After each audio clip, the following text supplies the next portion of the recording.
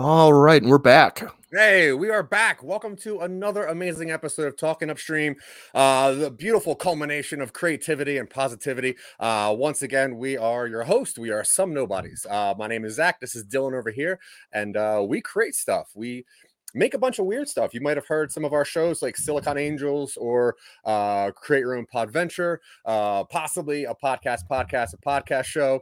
But either way, what we do is we talk to people that make stuff and create stuff and bring cool things to life, and we get their version of why they do what they do and what, where their passion lies. Now we have 43 episodes of this on our YouTube channel and obviously the podcast version, so you can go check out all those and see all the weird ideas we've come up with.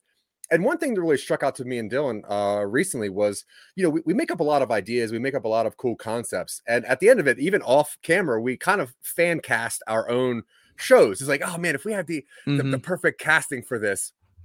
And it dawned on us that we've actually never spoke to anyone in the casting business. So we kind of found, we always have this tier of lists that we like to. It's like, okay, if we want to talk to a director, here's the top 5 directors. And then we get, whoever answers our email. And we had this idea. It's like, okay, what are our top 5 casting directors? And I asked Dylan, like, give me your top 3 favorite shows or movies. And the first one to respond was our number one choice. The thing that Dylan and I talk about all the time right now is Arcane on Netflix. Obviously, The Incredibles, Princess and the Frog. You have amazing things out there, and we just never understood how that process began. So I'm going to let Dylan introduce who our very special guest is for this episode. So, Dylan, please take it away first. How are you? I'm sorry, I'm super excited. I don't really like letting you talk very much. Oh, you're fine. I don't mind not talking so much. You know how that goes. No, I'm doing fine, Zach. How are you? Oh, dude, I'm so excited. So excited. Good. Yeah. No, me too. So, yeah, this week, let's get into it. Our guest her name is Jen Rudin. I believe I said that correctly. She is an award-winning talent. Well, now she's a talent agent. She was an award-winning casting director. She's currently head of animation at ICM, and she does a whole lot of other stuff. So let's bring her on here. Hello. Magic. Miss Rudin, how are you? I am good. It's snowing in New York today, and it's March, so I'm not very happy about that. But in general, life is good. Life is busy. Yeah, it is snowing in Colorado. So we have exactly one thing in common so far. That's great.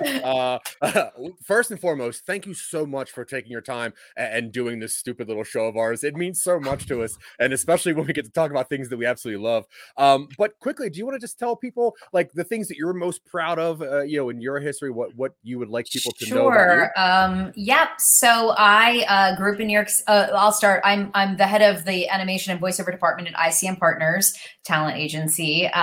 Prior to joining ICM in July 2020, smack in the middle of the pandemic, I spent 2 decades as an award-winning casting director. I am the author of Confessions of a Casting Director, Help Actors Land Any Role with Secrets from Inside the Audition Room, published by HarperCollins, which also is a podcast that I did prior to coming to Disney. And I got my start in New York City as a professional child actor in the 1980s. So I am proud to say I've been in show business for really my whole life as an actor, as a casting director, and now as an agent. And it still find it to be a very exciting business to be in. No day is boring. Every day is different. Lots of highs and lows. Oh, that is awesome. And like I said earlier, your name is on credit list of some of our favorite things that we've ever watched and talk about constantly. But how does someone get into, because you've done it for, about 2 decades or whatever you said earlier. I didn't think there was that long of a time span for you to work, but anyway, So, what's interesting? The whole time I was auditioning as a child actor, I always hated the audition process. And I would look at the casting director or look at my agent and think, oh, that's probably what I'll do. I'll probably do that when I grow up, because auditioning is such a stressful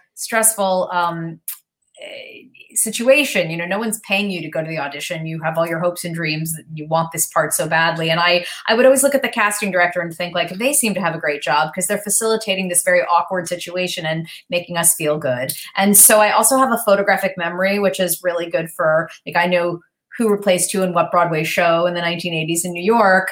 And I could remember, I still have a really good memory, except, in the kitchen and where things go in the dishwasher. But when it comes to business, I have a really, really precise, focused mind that remembers and retains a lot of information, which is a great job for being a casting director or an agent. So I actually, because I was a child actor, when I was in college, I interned for some casting directors. And then when I graduated college, I moved back to New York. I went to the University of Wisconsin, and I graduated and moved back to New York and auditioned for a couple more years, but really didn't have it in me. And so spent a year working at a talent agency, then spent 2 decades in casting, including 7 years at the Walt Disney Company. So 5 years as head of casting for feature animation, thus The Incredibles, Princess and the Frog, Frankenweenie, Chicken Little, Meet the Robinsons, etc.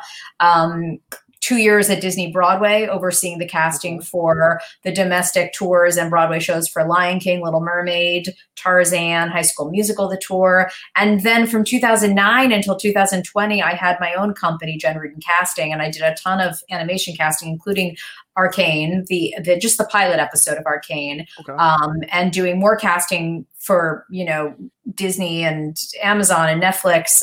There's a series that's going to come out on Netflix called Dead Endia that will drop probably around Halloween of 2022. I did that series casting, and then came to ICM to bring animation opportunities to the existing clients. So a really exciting job and really fun. And it's been almost 2 years that I've been at the agency. Yeah, wow, that's so my life story. I love it. I love it. It's way more impressive than mine, which is I've moved to Colorado. That's my life story. Now, when it comes to casting, obviously, when you're casting, like, something that you can see the actor, you have a little bit of clout that comes with it because it is a visual memory of something that somebody has. But when casting for animation, I guess my main question, the thing that I really wanted to know is, how much of the project do you know before casting for that? Like, say Arcane. Now, I know you did just the pilot. Now, did you know where these characters were going to go when trying to... Yeah, it depends. Look, every project is different. And so sometimes there is a full script or a full season written. And sometimes in animation, there's just some artwork, right, that they have. And they think that the character is going to look like this. And here's a rough art sketch. And the job in casting animation is to find the right voice to come out of the skull of the animal, right? And I talk about animals a lot because I was at Disney for so many years and there were so many animals. Brother Bear is a good example where we had a lot of different animals to cast.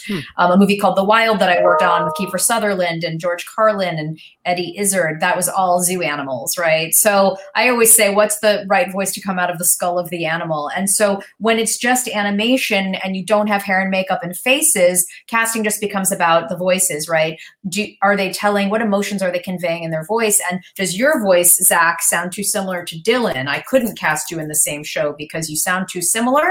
Or, someone's a bass and someone's a tenor, and that'll work out well. So when we're actually in the casting process, people would take an MP3 of somebody and cut to picture, as we used to say, take Alan Cumming is a client of ours, take his voice, cut it to picture of the I was going to say the Labrador or whatever animal, and ask ourselves, is that the right voice that we think to come out of that character? So it's a very different way to do casting. It's very different. And I kind of just fell into it because Disney was looking for a casting director way back in 2002 that knew theater actors. And I got the job because if you look back at some of the good old Disney movies, Lion King, Little Mermaid, it's a bunch of theater Broadway folks voicing those roles. Then it went into this whole period of, celebrity casting, and a lot of things changed. But initially it was because I knew theater actors. And so that's how I ended up with that job. So I kind of fell into animation. I mean, of course, I'm a huge animation fan now. It's been, really a part of my life, but it was just a new area when I got hired back then. Yeah.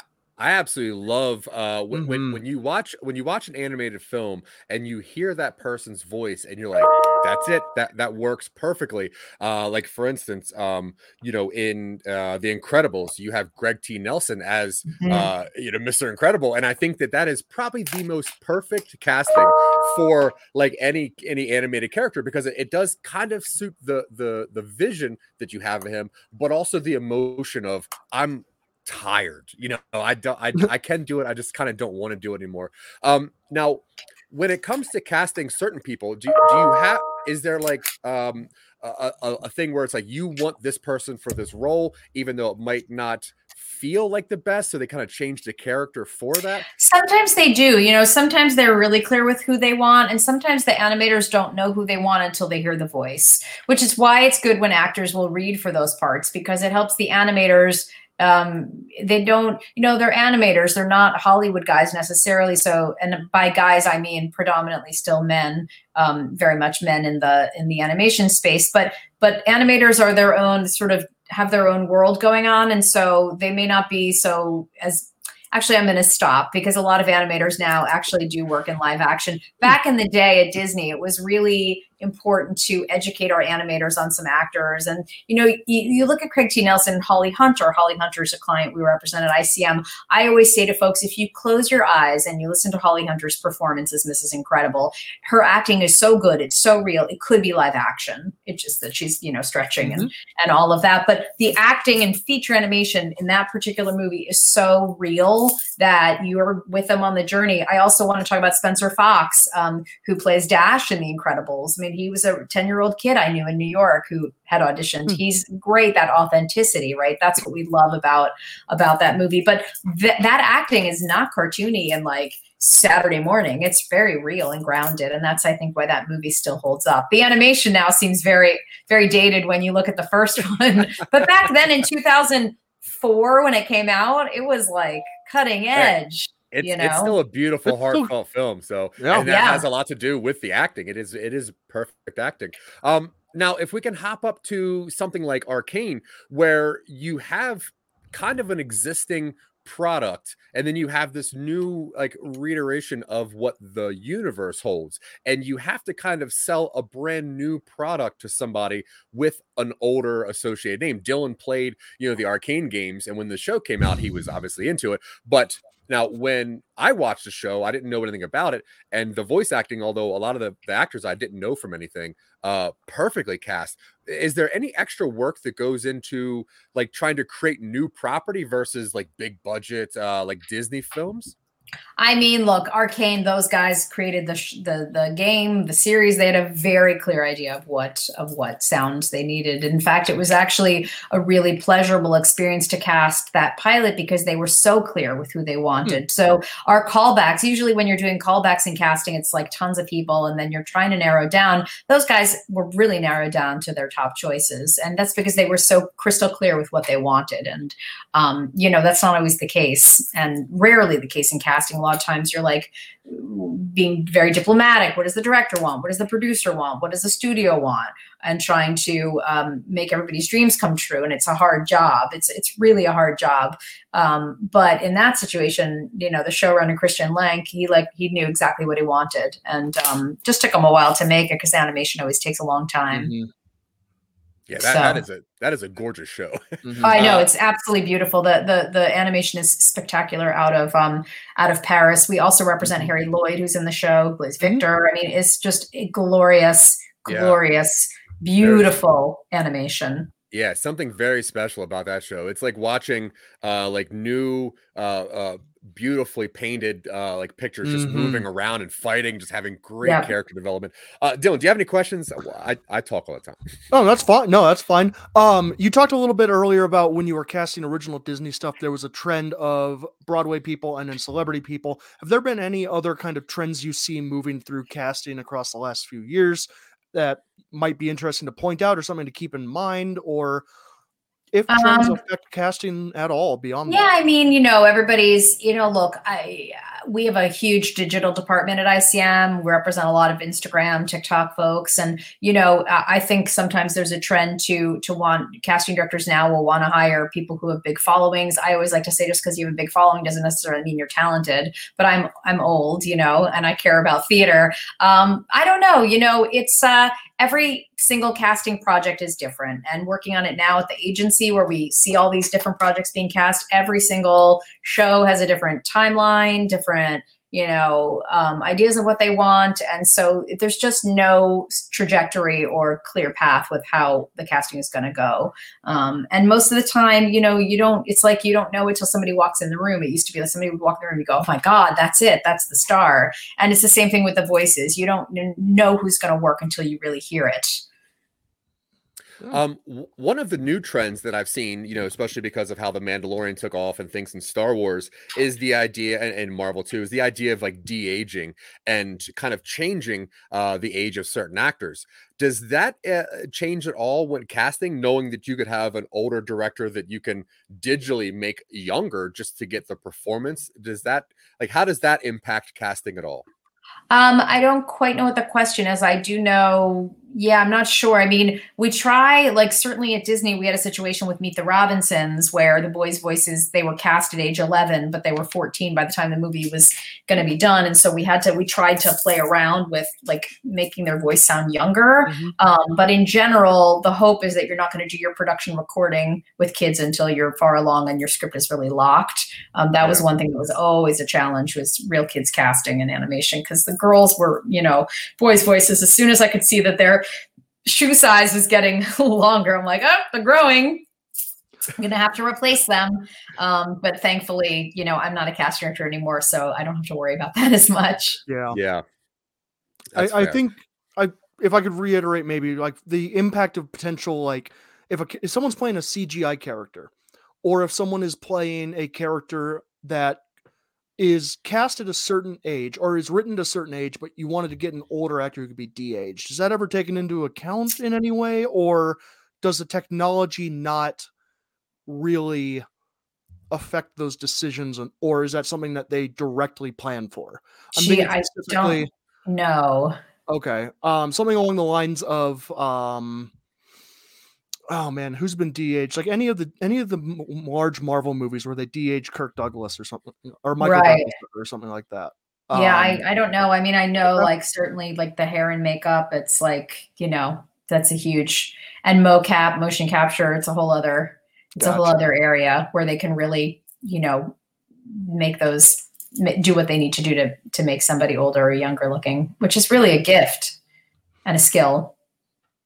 One thing that I was always curious about in television, I know that say they write a season or whatever, and then depending on how the audience responds to it, different characters get rewritten or get put into things or taken out of things depending on fan reaction. As a casting director, are you then kind of, do you have like insight on how the production is going, or once the job of that is done, you're kind of hands off until something else? Usually by the time the actor is cast and contracted, you're really hoping that they don't contact you unless there's some issue. Somebody needs to be replaced for some reason. A child outgrows the role on Broadway. We used to have all that happen at Disney, where the kids would get too tall to be young Simba and Lion King, and we'd have to find new ones. But in general, it's sort of like once you're done with your casting job, it's off to the races with everybody else, and you hope to see everybody at the premiere party. That's the goal. That's the hope. Now, if we can hop over to awards, you actually won Outstanding Achievement in Casting in 2010 with the Casting Society of America for Princess and the Frog. Now, I took my daughter to see Princess and the Frog, and that became her favorite movie. She was great. She was 8 years old when she watched it, and it was so cool for her to see that style of people, that style of princess, that style of drawing. What was that productions like having just like, because you're kind of creating a new Disney princess, so absolutely there's difficulties in that. Would you mind talking about that? Yeah, so I'm really proud of The Princess and the Frog, and I actually have an entire chapter in Confessions of a Casting Director about animation, and I focus on the casting process for The Princess and the Frog. So it's such a nice story because a lot of times at Disney there was stuff in development, right? There's a piece of artwork that would be up on the 3rd floor, and it was like too soon to even think about the casting. And what's nice about that story is that at the time, Anika Noni Rose, who voiced Princess Tiana, so she won the Tony Award for Caroline or Change, a beautiful Tony Kushner, Janine Tesori musical in New York. And she was in LA playing the role. And she came to Disney and we had a meeting, as you did back in the days. And I said to her, listen, if we ever have a princess, you know, you are the right voice for it. And cut to a couple of months later, as she had wrapped the Dreamgirls movie, she came to audition, and we had some artwork, and we knew that Princess Tiana was in New Orleans in the 1920s, and we needed to find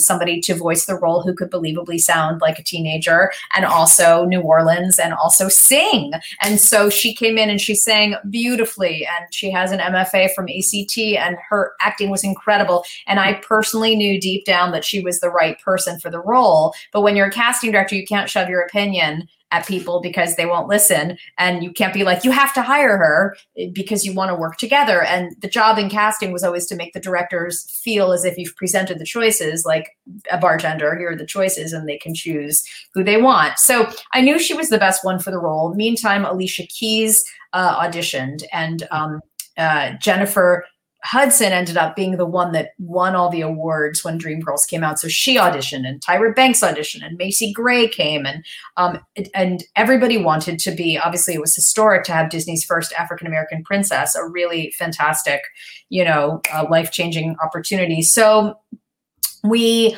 also went to New Orleans to try to find somebody there. We actually found the kids for Charlotte and Princess Tiana were 2 little girls from New Orleans, but we didn't find, the actress. And then The Color Purple was on Broadway. And so Fantasia was in the role, and her understudy standby Montego Glover went on. And so she was in the mix. So we just didn't know who was going to get the part. And at the end of the day, 7 months later from the day she auditioned, Anika got the part.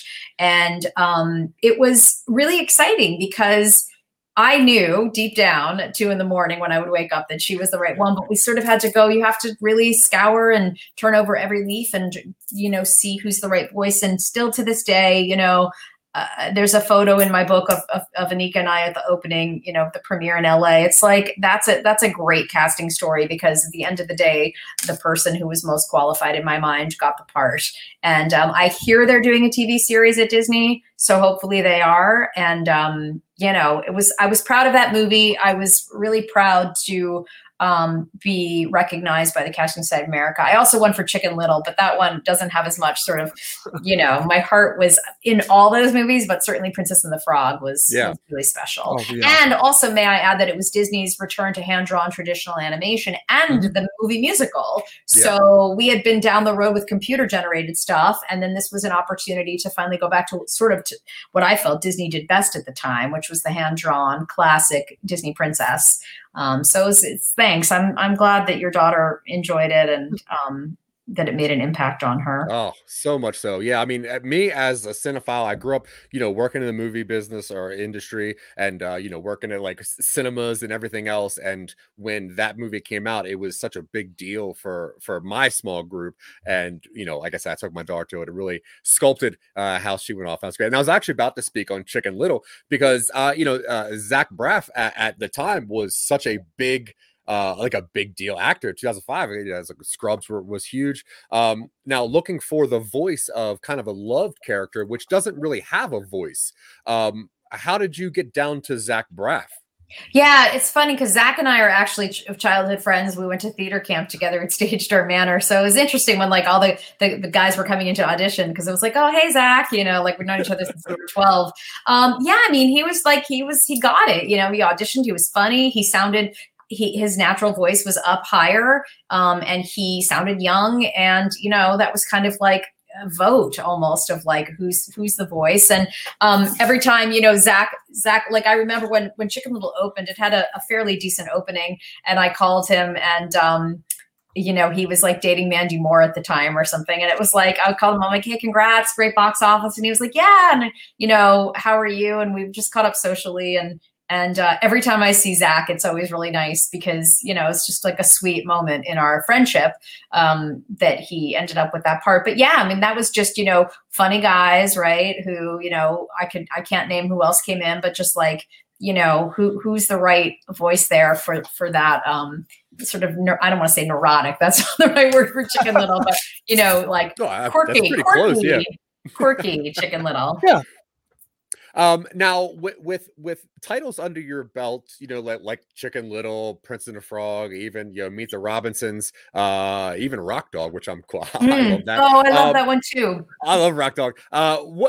What kind of movie do you watch? What's your favorite?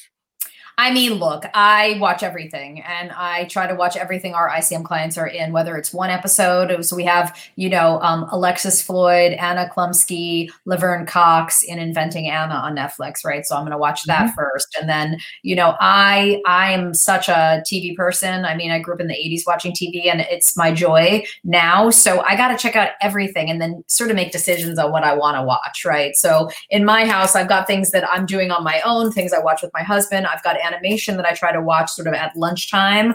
I try to, as much as I love animation, I try on the weekends to not be watching animation, to just clear my mind a little bit and watch, you know, scripted shows. But yeah, I mean, I'm pretty, you know, I'm pretty like you take a couple minutes in, I know whether or not I care about these characters. And I would say too, it's like you either care or you don't. You're either invested or you're not. So I mean, look, at the moment, I'm like, what am I doing in my late night to unwind? I'm in Private Practice season 5. You know, is that something that like, well, we represent Taye Diggs, so I'm always happy to see our clients on the show, and Benjamin Bratt is our client as well. But you know, like that stuff I like to watch. I'm sort of more like half-hour comedies rather than dark dramas. It's just my nature. So, but yeah. Taye Diggs and Benjamin Bratt. What? Yeah, that's a sexy clientele list right there. Those are two of our clients. Yeah. I would have their posters on my wall. Okay, so one of the last awards you were nominated for was Outstanding Achievement in Casting for a short film called Lucy in the Sky. And doing a little bit of research, you actually wrote that. I did, yes. When trying to cast for a character that you created, is that different than just having one that you have somebody else's ideas for, or how did that go? Yeah, so I was nominated for Rock Dog in 2018, and it's sort of a secret. I did go to grad school in my 40s. I got an MFA in dramatic writing at NYU, and it's very interesting because I actually use my MFA in dramatic writing all the time at my job at ICM because I'm sort of looking at people's pitch decks for animation projects. So it actually did come in handy. And so Lucy in the Sky, thank you. That's sweet that you did so much research. Was actually, I won a Sloan Writing Award. I won a grant from the Sloan Foundation because it was a script about a girl on the autism spectrum and new research that they were doing to try out some different medications for her. And so it was part of a full pilot that I'd written. And then we just took some of the Sloan grant money and we made a short film. Whoopi Goldberg was in it. And made a short film and then I got nominated for casting my own short film. So I was also the executive producer. I was also it was kind of an exhausting process. But yeah, it was very, I was very proud of that movie. A lot of diversity casting that, you know, the casting directors were proponents of diversity casting long before it became, you know, actually part of the world that we live in. So thanks for that. Lucy was a great project that, It took me a little bit of time to find it. I did watch it. It's a beautiful. It's got a lot of heart to it for an 11-minute short. There's a lot of heart to it. Unfortunately, there is a Natalie Portman movie with the same name, and I'm like, oh my god, she wrote just. Wait, no, that's not it. That's not it. Now I know that there was talks in taking Lucy in the Sky and like making it maybe into like a web series or like a series itself. Is there any more development? Nothing's really happened. I wear many hats. I think the next book I want to write will be called Everything is Animated, because it's sort of just like everything is animated during COVID, in COVID, before COVID. But we'll see about Lucy in the Sky. It's definitely, at this point I would just to be an executive producer on it and let somebody else do the show running, because I love my job here. But yeah, it's fundraising for your own movie. I learned so much. I never want to do that again. I certainly never want to have a movie filmed in my own house, because that was definitely something that my husband and I would never. I mean, we just did it because we have a big home in Harlem, but I was like, never again. Cannot have that be happening in our house. It's too much stress. So. Great job. Congratulations. Thanks. I mean, your whole work, when I looked on the IMDb page and just saw everything, like this name after name, I'm like, wow, Miss Rudin is just into everything, and it's so pretty. And you are married to someone that is also kind of in the business, right? They're an editor of like Dateline, is that correct? Yep. And my husband's an award-winning Peabody and multiple Emmy award-winning editor for Dateline, which is like a hugely popular show with just a huge fan base. And it's funny, whenever we meet people, it's like people be, oh, Dateline, oh my God, I love it. We also, he's an avid cyclist. I've got a half marathon on March 20th. So we're just like very, I also, represent Tunde Oyene, the elite Peloton instructor. She's with us at ICM. She's Oh no. No. Oh no. All right. Well, we lost Miss Rudin. Hopefully she'll be back. We had literally one more question. Damn. Which was the big question. All right. Well, we're just gonna waste a little bit of time here and see if she comes back. But wow, what a great interview. There she is. I was sorry about that. I was talking about Tunde, my Peloton instructor client, who, funny enough, I'm on my Peloton. I am on my Peloton. It's like April 2020. And I'm like, wow, or maybe it was September 2020. Tunde's got this amazing voice. I'd love to see if she has a voiceover agent. So I reached out, not on Instagram, but I reached out to her manager, and she came over to ICM in October 2020. And since then, we did this incredible deal with her for Nike. She has a book coming out on May 3rd called Speak that is phenomenal. Perfect gift for Mother's Day, for graduation. And she is just an amazing woman. So talking about being athletic and balance. So I've got the Peloton, we're cyclists, we're runners in this house. We're very busy. Wow, so sounds busy. Like it. That's so cool that you could be somewhere and just hear a voice and just say, I want that voice. Yeah. Well, I think it's about, for me, I have my ear is very attuned to listening, right? So I used to, when I was a cast manager, I would be like at a, hotel or something with my husband, and there'd be some like 10-year-old kid at the table. I'd be like, oh my God, he's got this great voice. And, and then my husband would be like, Jen, don't be weird. And I'm like, no, but that sound, and I still have it, I'm very attuned. And when you hear texture, like Tunde, that texture that you hear when she's leading those rides, I mean, that's her voice. It's this incredible presence. And so some people have it or don't. And I don't think it's something you can make up. You either have a great, interesting voice or you don't have one. And so, and Dylan definitely does not. I have no voice. Dylan does not. He has the good eyes. Not, and I agree with that. Which is great. Okay, so we're not going to take up any more of your time. Obviously you're very, very busy. You got to hop on that Peloton and work on your marathon. I got marathon, and if this comes out on March 20th, I want everybody. It's the United Airlines half marathon in New York. I hope that anybody wants to come to Central Park and find me at the finish line. I'm very excited. I also want to say I raised money for Team for Kids, which is an organization through the New York Roadrunners Club that provides money for people, to teachers and gym teachers, to encourage kids and have programming to get them to run and move and love their bodies. And so it's just like, what a great cause. I had to raise exactly, since it's a 13.1 mile race, 1,300, and hopefully if I do the marathon and the full marathon in November, that's there'll be $2,600 for the 26 miles. So we'll see how this first one goes. Right on. Well, we will officially be rooting for you, and we will shout it from every platform that we have. Thank you. Yes, if you're watching this on the 20th, most likely Miss Rudin has won a marathon, and she is celebrating. Well, you can look at Rudin J is my Instagram handle, so hopefully I'll post some pictures afterwards, and I'm hoping I'll be holding a medal, and it won't won't be snowing. That's my only. And we'll actually post a link to your Instagram in our show notes for this. Oh, that cool. Way, if they are watching this or listening to this, they'll be able to go see that real sweaty but excited after the marathon shot. Okay, so we're gonna get down to what we do on this show, and like I told you earlier, what we do is Dylan and myself will both pitch to you an original idea that we've come up with, and then you choose which of the two that you think is worth our time working on. Okay. So the one that I pitched last week, which did not win, and I'm going to carry it over. I had this idea for somebody that's like kind of walking around in the woods, and out of nowhere they start feeling that they have kind of like a secret power. They become like kind of stronger, and it turns out that there's like a hole around them, and when they look in this hole, there is like an alien or like a creature or something that just in proximity gives humans a power, some kind of power, either like strength or floating or something. And then they have to figure out what to do because it's only in proximity of that creature or alien. Don't know yet.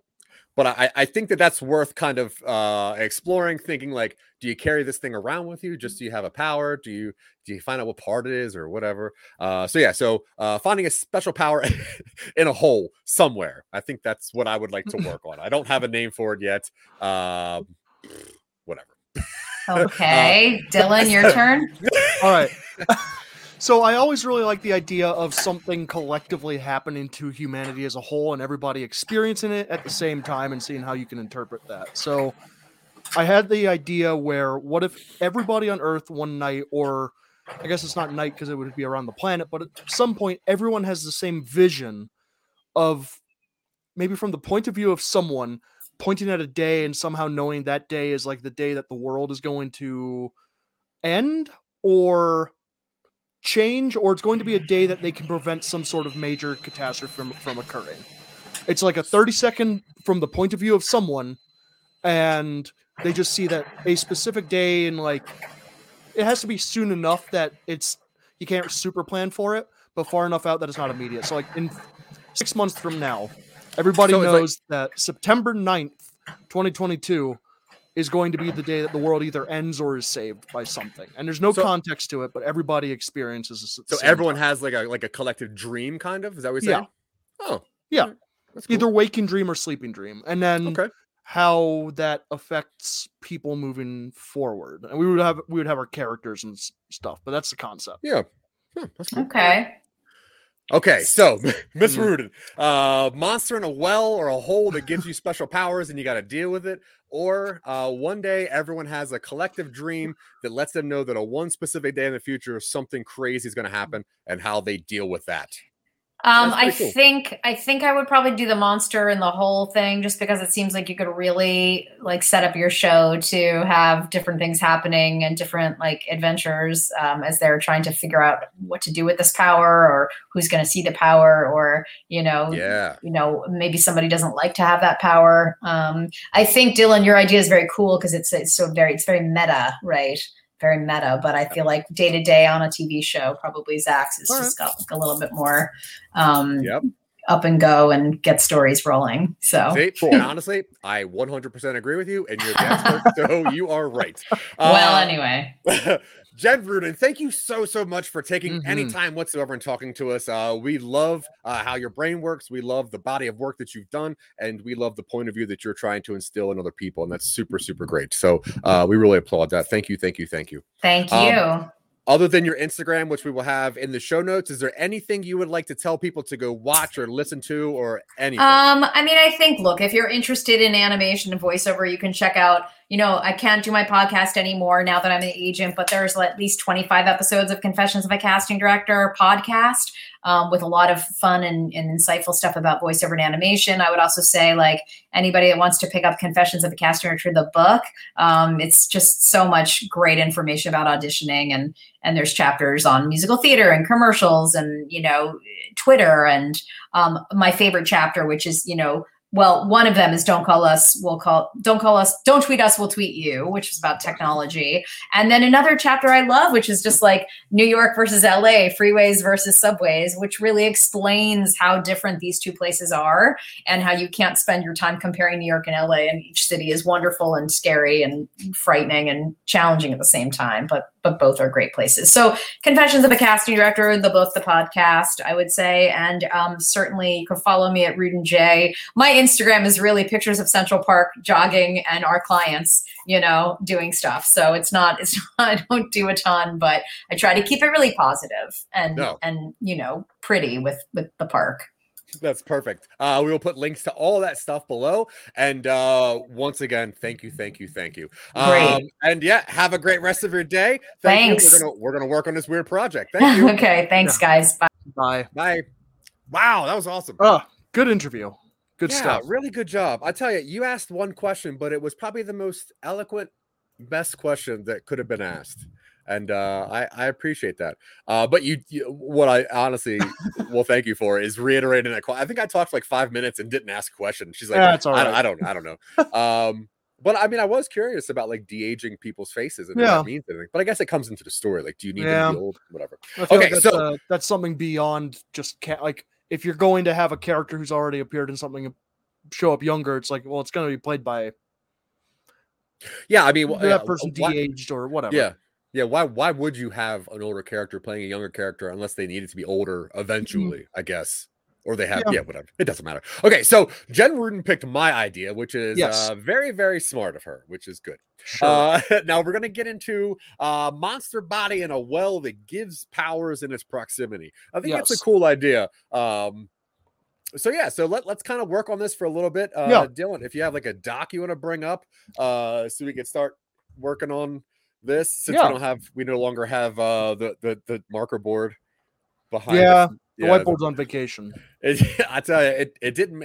It turns out Pod TV owned that marker board, and we could not get a contract rewritten for that thing. So, well, we didn't have contracts originally, so there was. Well, apparently the marker board did, and that's where we went wrong. Backs. The marker board had more compliments than anything else that we did. And we're like, I like the marker board. I'm like, whatever. All right, we're going to work on this thing. Now, I like the idea of a person just finding this power. How do you think? So I guess the beginning doesn't really matter. This is a person walking in the woods. Now, what do you think is the way that we can show this person gaining a power? Like, what is an easy way? Say you're walking around and you just get a power. Like, how do you think that power would manifest itself?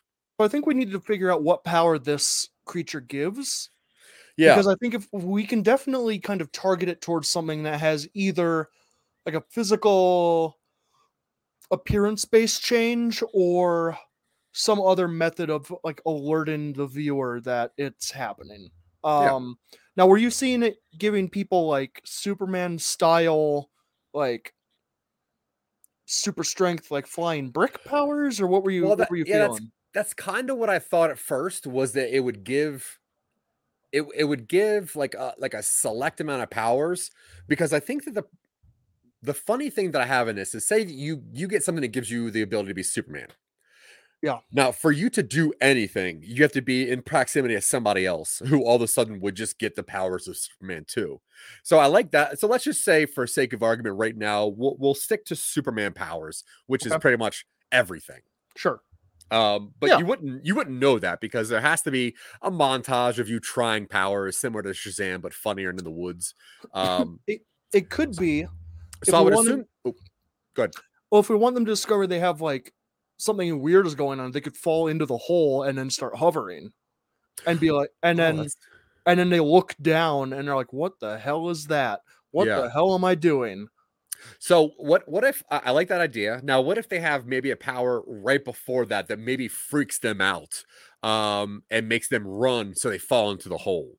I was thinking like, so say they have like I guess depending on the proximity of this monster, the powers start forming themselves, right? So in the biggest ring around, you would just maybe obtain strength. Okay. So like as you're walking, you're like maybe touching things and you grab something and you just like shatter a tree, and you're like, what is that, right? And I was trying to think of a way to give yourself kind of a scare, because I guess my initial thought was like, okay, so you smash this tree and you're like, what's going on here, then maybe you can like, you get super hearing and you hear something from not too far away, or super sight, something that would make you get kind of scared and trip and fall into that hole. And I like the hover idea. I like the idea of them somehow getting super senses and getting kind of like getting a little like sensory overload. Yeah. And that's a good way to get someone running. Yeah. Yeah, true. Because they're freaking out. They're like, I got to get back to wherever my car is or whatever, because I'm probably tripping. Does it give specific powers, or does it simply enhance the human body that we write off as giving powers? Better hearing, better strength, better taste. And then as you get closer, as you get closer to the body, it starts giving you more fantastical stuff like flight. Yeah, I think that's fair. Okay. So closer someone gets to the monster body, the more enhanced, and I'm using quotation marks, they get. Yeah, because like at first you're like a little bit stronger, your hearing's better, your sight's better. And then when you get closer, you're like, I think I might be able to fly. Yeah. As you get closer, they become more fantastic. Yeah. I'm into that. I think that's cool. And then at some point, they got to figure out that it is in proximity of this hole, right? Which means most likely they're going to run away first, and the powers kind of stop, and it would make them kind of want to go back into that area to see. Or we could do something like that. I like the idea of them stumbling onto it. Yeah. Thinking something weird is going on, turning around and like going to a doctor. Something makes them go back. And as they get closer to the source of it, maybe they drop their bag or something. They either, okay. Yeah. I like that better than someone being like, you should go back and take a look. Yeah, because I'm like, no. If they're not in control of their powers and they're like walking towards the creature, their strength could be getting more, where they are like moving faster and they're like, whoa. And that's how they kind of like trip and stumble into the hole itself. That's cool. They actually run past the backpack. They can see it, but the closer they get, the faster they're walking, and they'll run past it and go, wait. Yeah, I think that's really cool. Okay, so I'm just taking notes right now. Yeah, but make sure we take good notes so that we go back and we're like, I wonder what this meant. Why are they in Machu Picchu? Yeah, right. Someone walking in the woods notices their senses are getting stronger. They turn around and go see a doctor, dropping their bag in the process. Everything seems fine. Mm-hmm. They go back to the woods to find their bag. Yeah. As they get closer, they notice their senses getting stronger. Then they start running faster because they can't control the super speed yet. Yeah, I think that's cool. Yeah, they or somehow stumble. Yeah. I mean, they're freaking out. They're in the sensory overload. Yeah. Yeah. Then they hover over this monster/alien body. Yeah. Okay, so what would you do if you fall into a hole hovering over top of a monster body? I mean, I would do, you're kind of like superhero experimentation stuff where you test the limits of it. Right. So do you think I would start testing. Oh, sorry. Once I kind of realized what was going on, I would see if taking only a piece of the body with me allowed me to carry the powers with me. See, that's kind of what I was thinking. So at first, like when you hover, you would probably either slowly sink down or fly out, which would make you probably test the hole itself, right? Like jumping over the hole, flying over the hole. And then you're going to think like, oh, I have powers. So you're going to fly away. Except once you hit the right radius, you just fall. Yeah. So then you realize it's got something to do with the hole or that thing. Yeah. So you take the thing and you wear it like a backpack. Okay. Does taking the body with you bring the powers along? Oh Yes. yeah, it does. Does chopping a piece off and taking the piece with you bring the powers along? Yeah, I think that's the majority of the second act of this is Kind of. so if they think, okay, this body gives me powers. Mhm. So if they're super fast or super strong, which means they can run around people with this body on, Mhm. just wearing it like a backpack. But at some point they'll be like, I don't want to carry this body with me. What is it? Yeah. You know, I gotta is it find the out what head? this is. Right. Is it the head? Is it the Mhm. heart or whatever? And I guess we're going to need some kind of problems that are going to happen here. Yeah. Now, I would assume that he's going to want to do bad stuff first. I Yeah. think a lot of people become like a hero. Let's say this person is going to become a villain. Because I like the idea of maybe them trying to rob a bank. But since everyone else has powers, nothing happens. Like he's like, oh, well, I'm super strong and super fast. I'll just go rob this bank. But because everyone has it, technically no one has it. Yeah. Well, they're all able to do the same things he can, Right. which causes confusion. But then he realizes I can't make a move because now I am outnumbered on a super level. Right. Okay. So, yeah. And then also, I kind of had this idea as we were speaking that there is a superhero that wants to do good, but needs to just stay around this person.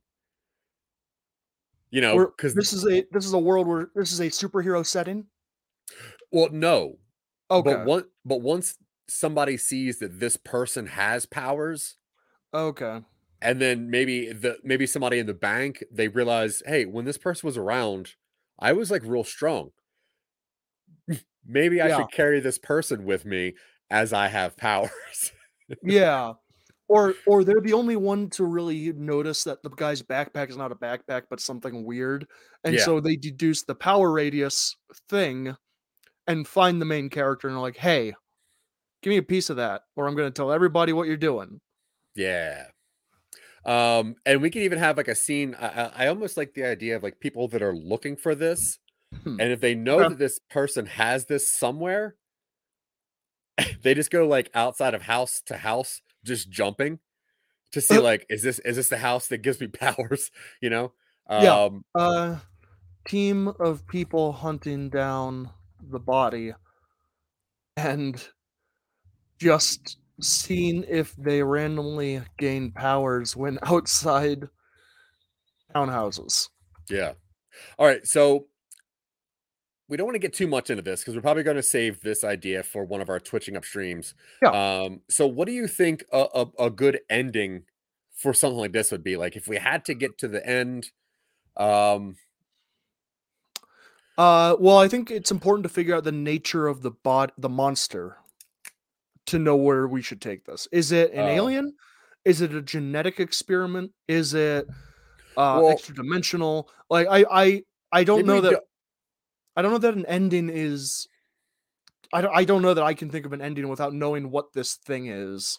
I'm not sure if on some level. I'm not sure if that fully matters. Like, all right, say me and you were walking around the woods and we found this weird body in a hole that gave us powers. Mm-hmm. What would we do? Like, we're not going to do research to find out where this thing came from. We wouldn't know if it's an alien unless we turn it in. And if we turn it in, we would lose our powers. Yeah. So I think a lot of the experiments, at least, like, well, yeah, 100%. I'd be curious too. Maybe we start like our own 4chan, trying to figure out like what it is. But most of it, I think, is figuring out what part of the body gives the power, and then that person realizing that even though they have this power, like it doesn't really do anything for them because it gives everybody else the same power when they're around. It lets you fly when you have it on as a backpack, so that's kind of neat. That is pretty dope. And I guess if we wanted to go horror ending, it would be somebody thinking that person is the power, and then them killing that person, trying to find out what part of the person gives the power. But they would obviously see that it's the backpack, so it doesn't really. I don't. Say like you're super strong. You could throw that thing into space. Yeah. So then you could get rid of it before anything else happens. Yeah. So I'm seeing some sort of horror thing where it becomes like grafted onto someone and starts changing them. Oh, like he doesn't want anybody changing them. Yeah, like, he doesn't want anybody to steal it, so he like maybe puts it on his skin. I was thinking more like this thing is some sort of parasite, and it eventually turns you into something that also gives power. It turns you into one of it. I like that. I think that there's maybe a couple cool scenes we could put in between that. Like, say it's not a parasite, but once it's inside of you, it will take over, right? So say that at first he's like, I don't want anybody to steal this from me. So maybe they kind of like put it on, like they tape it to their back or something so that it's not easily. And then maybe they know that they're going to get arrested for something. So maybe they put whatever piece it is inside of their body. They like eat it. They eat part of it. Or a prison purse. Or they cut open their back and slide it in there and sew it up.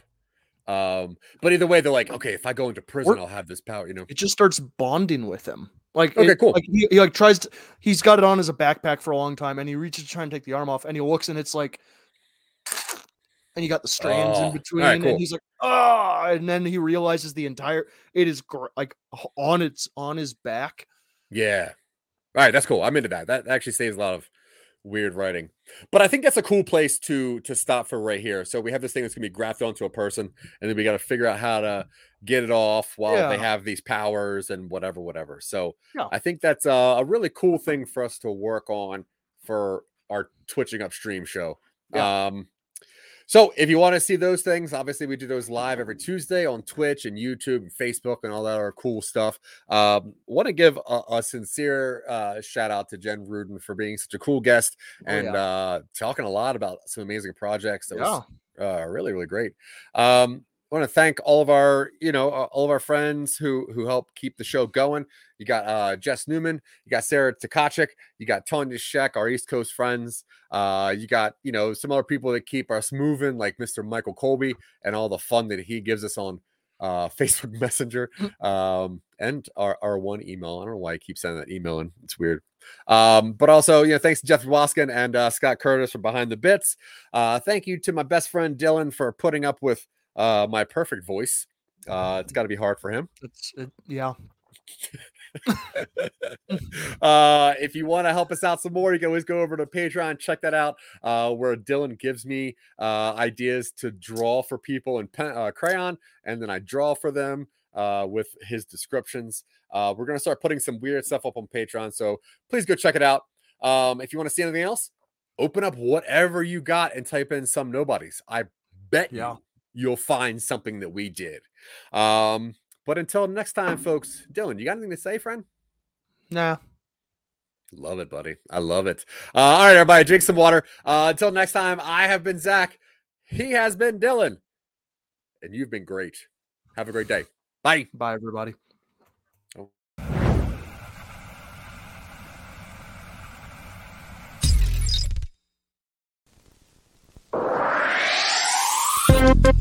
be